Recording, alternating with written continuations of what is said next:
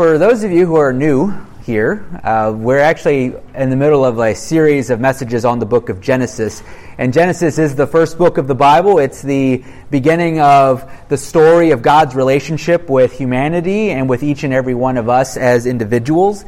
And our goal for this whole series, where we're going through Genesis, to really see God at work.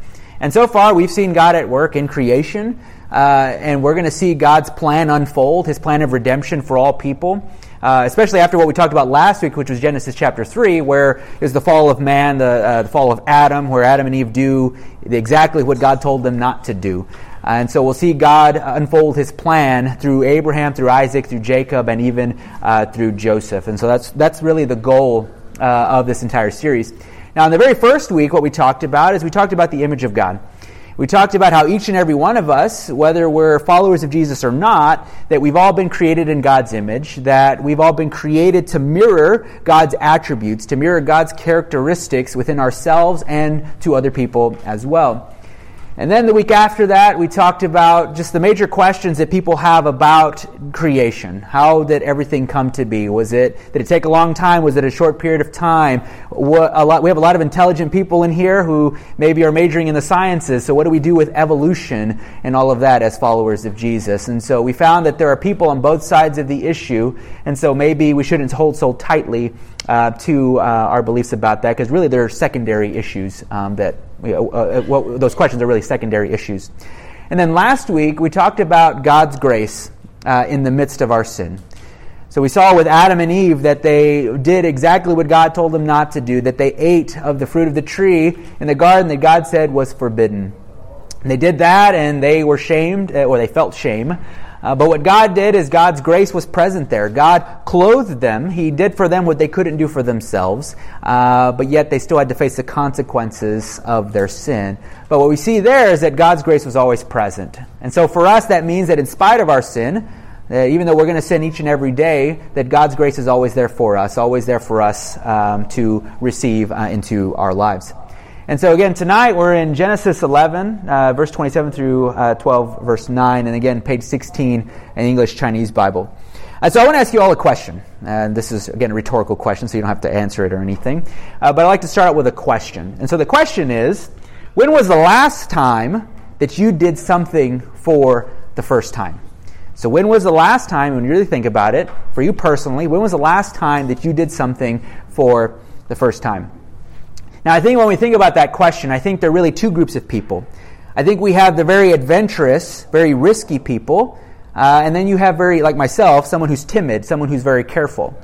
Now, the difference between those people is that you have an adventurous, risky person who, when an opportunity comes their way, they seize the opportunity when maybe some things aren't set in stone, there are some details that aren't definite, but they're willing to take the risk. But then you have people who are careful and timid, people who won't seize an opportunity, won't take up an opportunity because some details just aren't in place yet. And so if you think about those kinds of people, and when you think about the opportunities that come into your life or situations in your life, you might say, well, I'm not either one of those, maybe I'm right in the middle. But I think even if you're right in the middle, I think you lean one way or the other. You're either a little bit more cautious in your life or a little bit more adventurous, a little bit more risky. But whichever one of those you are, I think it really determines your answer to this question and maybe how recent an event was where you did something for the first time.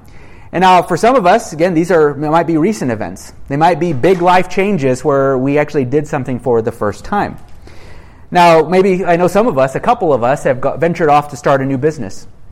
Now, maybe you started this business, this is unknown territory to you, you've always worked for a company, always worked for an organization, and now you're off on your own doing your own thing. And it's unfamiliar to you, unfamiliar territory.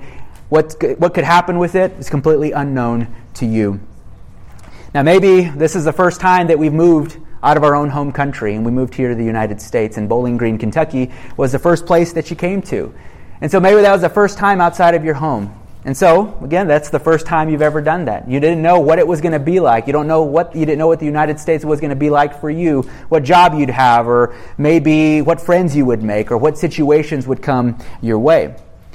Some of us have also just started driving. Maybe you've never driven before. It's the first time you've ever done that. Some of us in here maybe are in college, just started college, have a kid who just went to college. And so that's the first time that that's ever happened to you. That's the first time this phase of life has ever happened to you. So you've done that for the first time. Now, maybe they're not big changes in your life. Maybe they're smaller changes.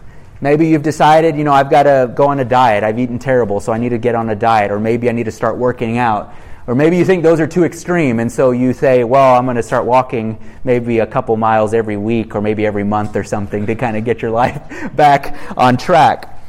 But if those events don't resonate with you, if you can't identify with those, I think even if we look into our past, I think we see all these kind of life changes that happen in our lives where we did them for the first time, where we did go to college for the first time, where we got our first real-world job. Maybe we weren't just working, I worked at Blockbuster, and so fortunately I didn't make a career out of that because they're closed down now. They don't exist anymore. So we've all went to college. We've all got a real-world job, and many of us have had a baby before, or we even got our first house. So maybe it wasn't renting it, but you bought your own house. And so those are all things we've done for the first time.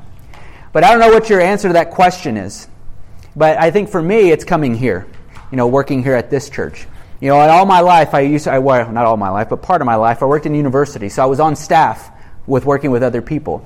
The previous church I was at I was one of 3 pastors and one of 5 people on staff. And so I wasn't alone. But here, I'm not alone. I've got you guys. But I am the only paid person here. I'm the only pastor that's on staff here. So it's unknown territory for me. It's unfamiliar to me. So I'm being a little risky, going outside of my own comfort zone, coming here, being a little adventurous. But no matter what situation we talk about in our own lives, we usually respond in one or two ways in those situations. And again, if you think you're right in the middle, I think you lean one way or the other. But I think in those situations in our lives, we respond in fear or we respond in faith. Now, when we respond in fear, we don't do the thing we think we should do, and we don't do the thing that we've never done before because we're afraid. We're afraid of what that might do to our lives. We're afraid how it might change our lives. But if we respond in faith, those very things those opportunities that come our way, we seize those opportunities because we're confident that everything is actually going to work out. And now there's no doubt that these opportunities that we face each and every day throughout our lives, that they are all chances for us to do something for the first time. So as followers of Jesus, I think each and every day, I think we have opportunities to do something for the first time. Now maybe when we think about when we became a follower of Jesus, some of us may have gladly jumped into that. We may have said, this is the thing I want to do I want to be a part of following God for the rest of my life. There's nothing more fulfilling than following God. But then for some of us who maybe became Christians later on in our lives, maybe we look at that and say, I was afraid. I didn't know how God was going to change my life. I didn't want somebody telling me what I needed to do with my life. And so we were afraid. It was unknown territory to us. We'd never followed somebody before, followed a God before, and so we were unsure of what that might look like. Now, some of us in our past, may have been asked to leave one place for another, or maybe a job for another, maybe for family safety, for just to be closer to family or whatever else. Just really trying to follow where God is trying to lead you. Some of us in our lives have also been called to or urged by God to go into some kind of ministry, to go overseas, to do something locally or something like that. But really, I think these opportunities as followers of Jesus are all of those times where God is just basically asking us to follow Him wherever it is He wants us to go. And many times where God asks us to go, we really have two responses to that. We can respond to God in fear, or we can respond to God in faith. If we respond to God in fear, we're afraid of where He might lead us. But if we respond in faith, we are confident that wherever He's going to lead us, that He's going to work all things out for our good. And so we're confidently expecting Him to fulfill His promises, to work on our behalf, to see His promises through. And I think this is the idea I think that's really central, or the focus of Genesis chapter 12. And when we go to Genesis chapter 12, we've skipped a whole lot. We were at Genesis 3 last week, and we're now at Genesis 12, and so I'll kind of fill all that stuff in for all of us. But in Genesis 12, we're introduced to a guy named Abram. There's no mention of him before Genesis chapter 12. We don't know anything about him. We don't know if he was a follower of God. We can just assume or conclude that maybe this is the first time he's ever interacted with God in his life. And God's going to command him to do something, and Abraham is simply going to go. And this is going to be the man that God is going to begin his plan of redemption with. Again, we don't know if he's had any interaction with this God, but yet he's going to be obedient. He's going to go. Now, if you notice, everything before this, Genesis chapter 1 through Genesis 11, has been focused on the world. It's been focused on how sin is present all over the world, but yet now, Genesis 12 is going to focus in on the life of this one person, of this one man who's going to be obedient, who's going to be faithful to whatever God asks him to do. And so, if you want, we're going to go ahead and go to Genesis chapter 11, verse 27, and we're going to go through 12, verse 9. Okay, so y'all can read along with me there. And Larry, if you could do that, that'd be awesome. Okay, starting in chapter 11, verse 27. Well, this is the account of Terah's family line. Terah became the father of Abram, Nahor, and Haran. And Haran became the father of Lot. While his father Terah was still alive, Haran died in Ur of the Chaldeans in the land of his birth. Abram and Nahor both married. The name of Abram's wife was Sarai, and the name of Nahor's wife was Milcah. She was a daughter of Haran, the father of both Milcah and Iscah. Now Sarai was childless because she was not able to conceive. Terah took his son Abram, his grandson Lot, son of Haran, and his daughter-in-law Sarai, the wife of his son Abram, and together they set out from Ur of the Chaldeans to go to Canaan. But when they came to Haran, they settled there. Terah lived 205 years and he died in Haran. The Lord had said to Abram, "Go from your country, your people, and your father's household, to the land I will show you. I will make you into a great nation, and I will bless you. I will make your name great, and you will be a blessing. I will bless those who bless you, and whoever curses you I will curse. And all peoples on the earth will be blessed through you." So Abram went, as the Lord had told him, and Lot went with him. Abram was 75 years old when he set out from Haran. He took his wife Sarai, his nephew Lot, and all the possessions they had accumulated, and the people they had acquired in Haran, and they set out for the land of Canaan, and they arrived there. Abram traveled through the land as far as the site of the great tree of Moreh at Shechem. At that time the Canaanites were in the land. The Lord appeared to Abram and said, "To your offspring I will give this land." So he built an altar there to the Lord, who had appeared to him. From there he went on toward the hills east of Bethel, and pitched his tent, with Bethel on the west and Ai on the east. There he built an altar to the Lord, and called on the name of the Lord. Then Abram set out and continued toward the Negev. So, what has happened so far? I'll go back. Back. What has happened so far that sort of leads to this place where Abram is now chosen to begin the plan of redemption for all his people? Now, you look back at Genesis chapter 3, what happens right after that is Cain and Abel, who are the children of Adam and Eve. Cain kills Abel out of anger, and then God curses him. And so we see that sin is present, sin is prevalent in the world, wickedness is present in the world. Then you go over to Noah a few chapters later, and Noah is a guy that God commands to build an ark, to build a boat, to house two of each animal on this earth, and to protect him and his family. Because what God was about to do is he was about to bring a great flood onto the earth because of the wickedness, or to deal with the wickedness that was present on the earth. And then a few chapters after that, we have a story called the Tower of Babel.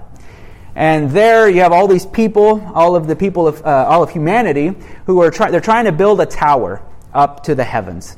And they say to themselves, we're going to make ourselves great, we're going to make our name great, and they're all speaking the same language. But when God sees what they're doing, he makes them speak different languages. And they're confused. They can't continue the pursuit that they wanted to do.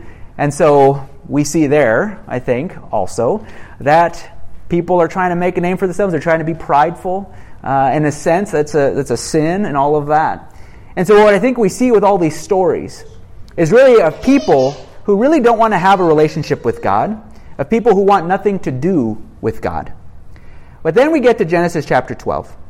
We're sort of drawn into this story about this one man named Abram, who, as far as we can tell, is probably going to be faithful, is going to be obedient to God. But what I think we're going to see is for all of us that are familiar with Abram's story, is that we're going to see that Abram, in some cases, is going to respond in faith to God. But that in other times, he's going to respond in doubt of God. He's going to be fearful of what God wants him to do, and he's going to respond with self-preservation. He's going to try to protect himself. But what we read in Genesis 12 is at the beginning of this, and we just hear God speaking. We don't hear Abram speaking at all. But God tells Abram he wants him to go. Now, he wants him to leave his land, where he's from. He wants him to leave the people that he loves, or the people he knows in his town. And God also wants Abram to leave his own family, the people that he loves. He wants him to leave everything that's familiar to him, and he wants him to go somewhere that is completely unknown to him. Go to a place that he doesn't know anything about. And what we see there is God tells him, he says, I'm going to take you to a place, and I'm going to show you this place. Now, in my opinion, that's very vague. It's very obscure of what God is telling Abram, because he doesn't give him the name of this place. He just says, I'm going to show you. And so Abram he just goes. And this command is not without a promise. Right after he commands him to go, he gives him a promise. And he says, when you're obedient to what I'm asking you to do, I'm going to bless you. I'm going to make your name great. I'm going to give you descendants and all of that. So there's a promise that's there. But I think these promises, though, are a little hard to believe. I think if we put ourselves in Abram's shoes, if we were to look at the reality of his situation, I think it would be hard to trust God. He has no account of God. He doesn't have a Bible to work off of. He can't look in it and say, well, God has been faithful all this time, so I can trust him. As far as we can tell, this is the first time he's ever interacted with God. So how can he be trusted? He looks at his own life and sees that, well, God's going to give him descendants, God's going to give him children, but his wife can't even have kids. So how is that even going to happen? But yet we see that Abram, in this case, he actually responds in faith. He actually steps out and goes where this God wants him to go. He believes in this case he's confident that God, whether he has any account of his faithfulness in the past, that this God can be trusted to fulfill his promises. So again, he responds in faith, and he doesn't respond in fear. But if you read the rest of Abram's story, or Abraham's the name they gave him later, so those are interchangeable. So if I use those two names, very same person. But later on, if we know the rest of Abraham's story, you know that he didn't always respond in faith. We know when Abram and Sarai, they go down to Egypt to live, because the land that God took them to, it was actually in a great famine. If you read the verse right after verse 9, if you read verse 10, it says that it was all in a great famine. So that's what God brought him to. And so they go down to live in Egypt, and Abram asked Sarah to lie on his behalf. So you see, he's responding in fear. He's responding in self-preservation. He's afraid for his life, because when he's going to go down there, he's afraid that they're going to kill him and then take his wife away to be one of Pharaoh's wives. And so he says, Sarah, I want you to lie. I want you to tell them that you're my sister so I can be protected. And she does, and he ends up, his life ends up being spared. And that's not the only time that happens. It happens a second time in his story as well. He asks her to lie so that he can be kept safe. And we also know that with this whole descendants thing, God promises him that you're going to have kids, you're going to have a nation, your name's going to be great. But Abram knows that his wife can't have kids. And so he takes the situation in his own hands. He goes and he sleeps with Hagar, who was the handmaiden to Sarah, and he has a kid. But that kid is not the child of the promise. That's not the way God wanted it to happen. But yet that's the way it did happen. So Abram took things to his hands. It actually made matters worse. And so I actually encourage you to go back and read through the rest of his life to see how that really affected him. And so not only did he respond, though, in doubt and fear and self-preservation or self-protection, you look at the rest of his life, and there are other obstacles, there are other threats, there are other challenges that Abram faced as well. Again, he got to this land, and there's a famine in the land. His herdsmen, the people who've come with him, are in conflict with his nephew, Lot. And then in another case, he's having to plead with God to save his own nephew, because his nephew's living in these two cities that God is going to destroy, Sodom and Gomorrah. And so he's there pleading with God. But you see, in every moment, Abram had a decision to make. He had an opportunity to decide how he wanted to respond to God in his journey with God. And now when we look at Abram, I think for a second, we need to try to put ourselves in his shoes, to really try to think about or think how he would think in the very situations that he faced. He may have thought, well, God has brought me to this land that he said he was going to show me, this land he's going to give to my descendants, but it's in a famine. What good is that to me? He might have also thought, well, God has made me all these promises of, I'm going to have a nation, I'm going to have descendants, but realistically, this stuff can't happen. You look at my life, my wife can't have any kids, so how is this going to happen in the first place? And then he might have thought, well, God's given me all this land, but what good is all this land when my family is in conflict with each other and I'm facing all these other challenges, I'm facing all these other threats in my life? What good is all this land when my life isn't that great to begin with? Now, even though that may or may not be the case, who knows what Abram was thinking? But what we're told in the New Testament is that Abraham was one of the greatest examples of faith that we have. Here's what it says. In Hebrews 11, 8 through 10, it says, "By faith, Abraham, when called to go to a place he would later receive as his inheritance, obeyed and went, even though he did not know where he was going. By faith, he made his home in the promised land, like a stranger in a foreign country. He lived in tents, as did Isaac and Jacob, who were heirs with him of the same promise. For he was looking forward to the city with foundations, whose architect and builder was God." And so by faith, Abram did all of this. But as you can see from his story, Abram wasn't a perfect person. And the way he responded to God in all these situations, it wasn't perfect either. And I think that's an encouragement, or should be an encouragement to us, because we're not perfect. And the responses that we might have to God aren't going to be perfect either. And many times in our lives we may respond, or sometimes in our lives we may respond in faith to God. But in most cases we actually might respond in fear instead. And so I think the question that Abram gives us, or the question that Abraham presents as his life presents to us, is in the situations we face, how do we respond to God? Do we respond in fear, or do we respond in faith? And now a definition of fear, as if you were looking in any dictionary, would be this. Fear is an unpleasant, often strong emotion caused by expectation or awareness of danger, or it's a strong concern about what may happen.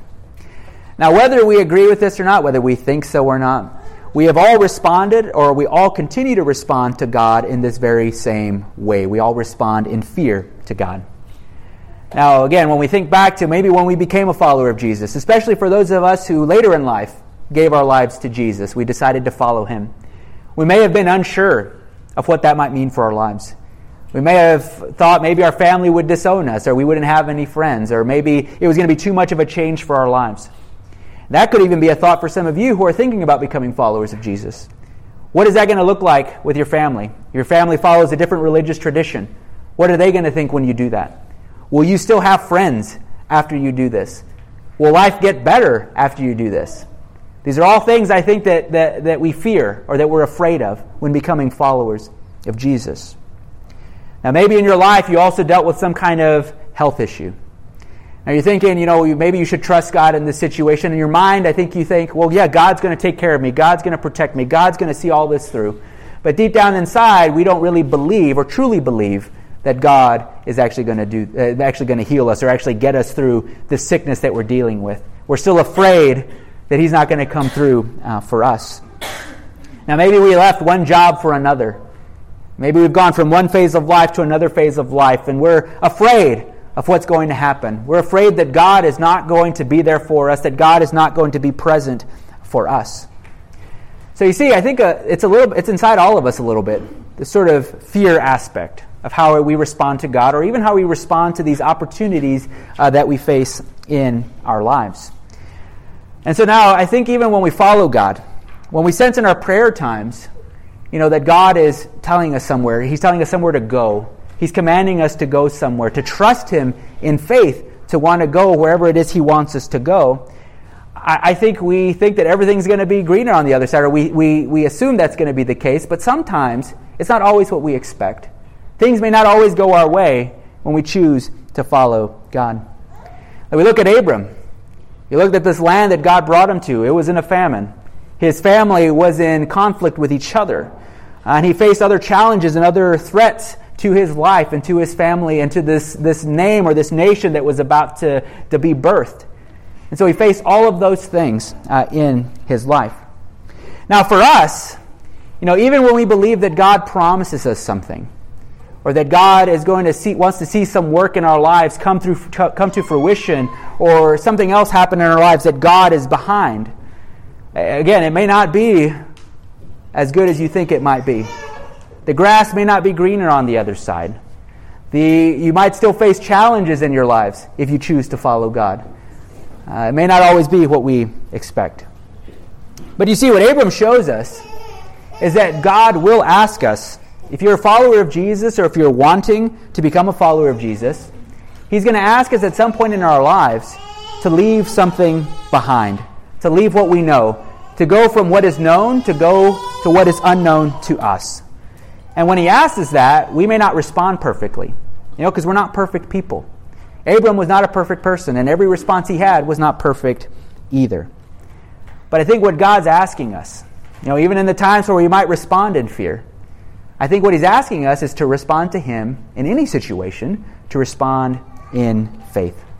And the faith, as all of us are familiar with, the very biblical definition of what faith is that it says, now faith is the confidence in what we hope for and assurance about what we do not see. And so Abram was one of the greatest examples of faith that we have in the whole Bible. I mean, there's a bunch of others. If you go to chapter 11, you read a bunch of other characters in the Old Testament that were great examples of faith. But he was a great example of faith because he went to a land that God didn't even tell him the name of. He just went. We know that he was promised descendants as well. People would follow after him, and he trusted God, to some extent, that even though his wife was barren, his wife couldn't have kids, that somehow, some way, God was going to bring descendants into his life. He was going to bring a family into his life, people that would follow after him. Now, in each of these instances, Abram had to have the confidence, or he had to have the faith in God, that God was going to come through for him, that God had the ability, and could be trusted, to make good and wise choices for him, and to make good and wise choices for his family and his descendants, the people that would follow after him. But now I think what the challenge is to us is this, when we look at Abram's life. Like again, Abram, when we look at his life, we know that he probably didn't have any other encounter with God. This is probably the first time he's ever met this God. We're not told much more about him. So that's all we can really assume. We can't assume that he was a follower of God either. But the challenge, I think, for us is that we know God. We have a book that we can read that tells us everything about how God, or tells us every instance in which God was faithful to his people. Each of us has seen God work in our lives, and to some extent, we have seen God work in miraculous ways in the lives of people that we know. So we have all of that to look to, all that evidence that this God can be trusted, yet many times we actually respond in fear to God still, even when we know all of that, instead of faith. Because I think, really, is that we really believe in our minds that God is going to come through for us, but I don't think we really believe deep down in our hearts that God is actually going to come through for us or see His promises through in our lives. Now, recently, we've actually been taking Evie to swimming lessons.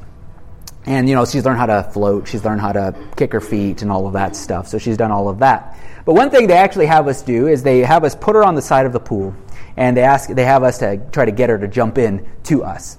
Now, she usually doesn't jump in if she has to do it on her own. Usually if we hand her our fingers, she'll reach out to them, grab them, and then we pull her in to it. But if I put my hands down and try to get her to come in, she's not going to jump in. She doesn't want to jump in. She actually shakes her head no, she doesn't want to do it or whatever. And so what I think, I'm not a child psychologist or anything like that. But when I look at her, I think, well, maybe in her mind she believes that we will catch her. I mean, she's seen us, carry her all over the place. She's seen us care for her in the many ways that we have. So she knows in her mind, yes, these people will take care of me. But I think deep down inside, I think there's a little bit of fear to make that jump. Because she doesn't know. She sees all this water there. I don't think she has a perception that this is really deep water. But I think deep down inside, I don't know if she knows we're going to catch her. I think up here she does, but not there. So I think that's a lot like us. I think when it comes to believing in God for something in our lives, to trust God for whatever promises He's made, maybe in your prayer time or maybe made in His Word to you, I think we have a hard time believing He'll come through. I think up here we say, yeah, I've got it in my knowledge, yeah, I've got it here, information, I've got all that, yes, He'll do it. But in our hearts, I don't think we truly believe that God will come through for us. And so what will it take for us to be confident in God?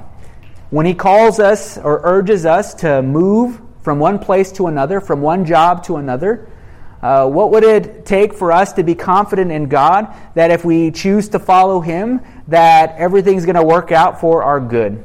So what will it take for us to be confident in that? But like Abram, we look at Abram's life again. And God may call us to do various things. God may call us again to go from what we know, to go from what's familiar to us, to go to what's unfamiliar to us, to go to what is unknown to us. And we may do that. We may follow God's leading, and things may not seemingly go so well at first. God may call us to quit living apart from Him and instead to live in a relationship with God, to ask God to lead you, to be in charge of your life. And we may do that, and our family may disown us. We may not have any friends after that. We may lose a job, or something else might happen just because we simply become a follower of Jesus. It may even create division in your family. Now, God may even promise to bring about reconciliation in a relationship, or to care for you, to give you peace. But sometimes it might seem like God's not even present, that God's not there, that God's not at work in your life. But I think this is where faith comes in. We don't go blindly into a situation. God doesn't put a blindfold on us and says just to follow Him. When we follow Him in faith, we follow God confidently expecting Him to see His promises through. And we follow God confidently expecting Him, despite all the obstacles that we face, despite all the threats that we face, despite all the challenges that we face, that He's going to bring good out of each and every one of those situations that we face. So in the situations in life, in the situations in your life of faith, how are you going to respond to God? Are you going to respond in fear, or are you going to respond in faith? And I think Abram, what he encourages us to do, what he tells us to do in our lives, is that we're not going to always respond perfectly to God, because we're not perfect people. But I think what he's telling us is that the proper response to God is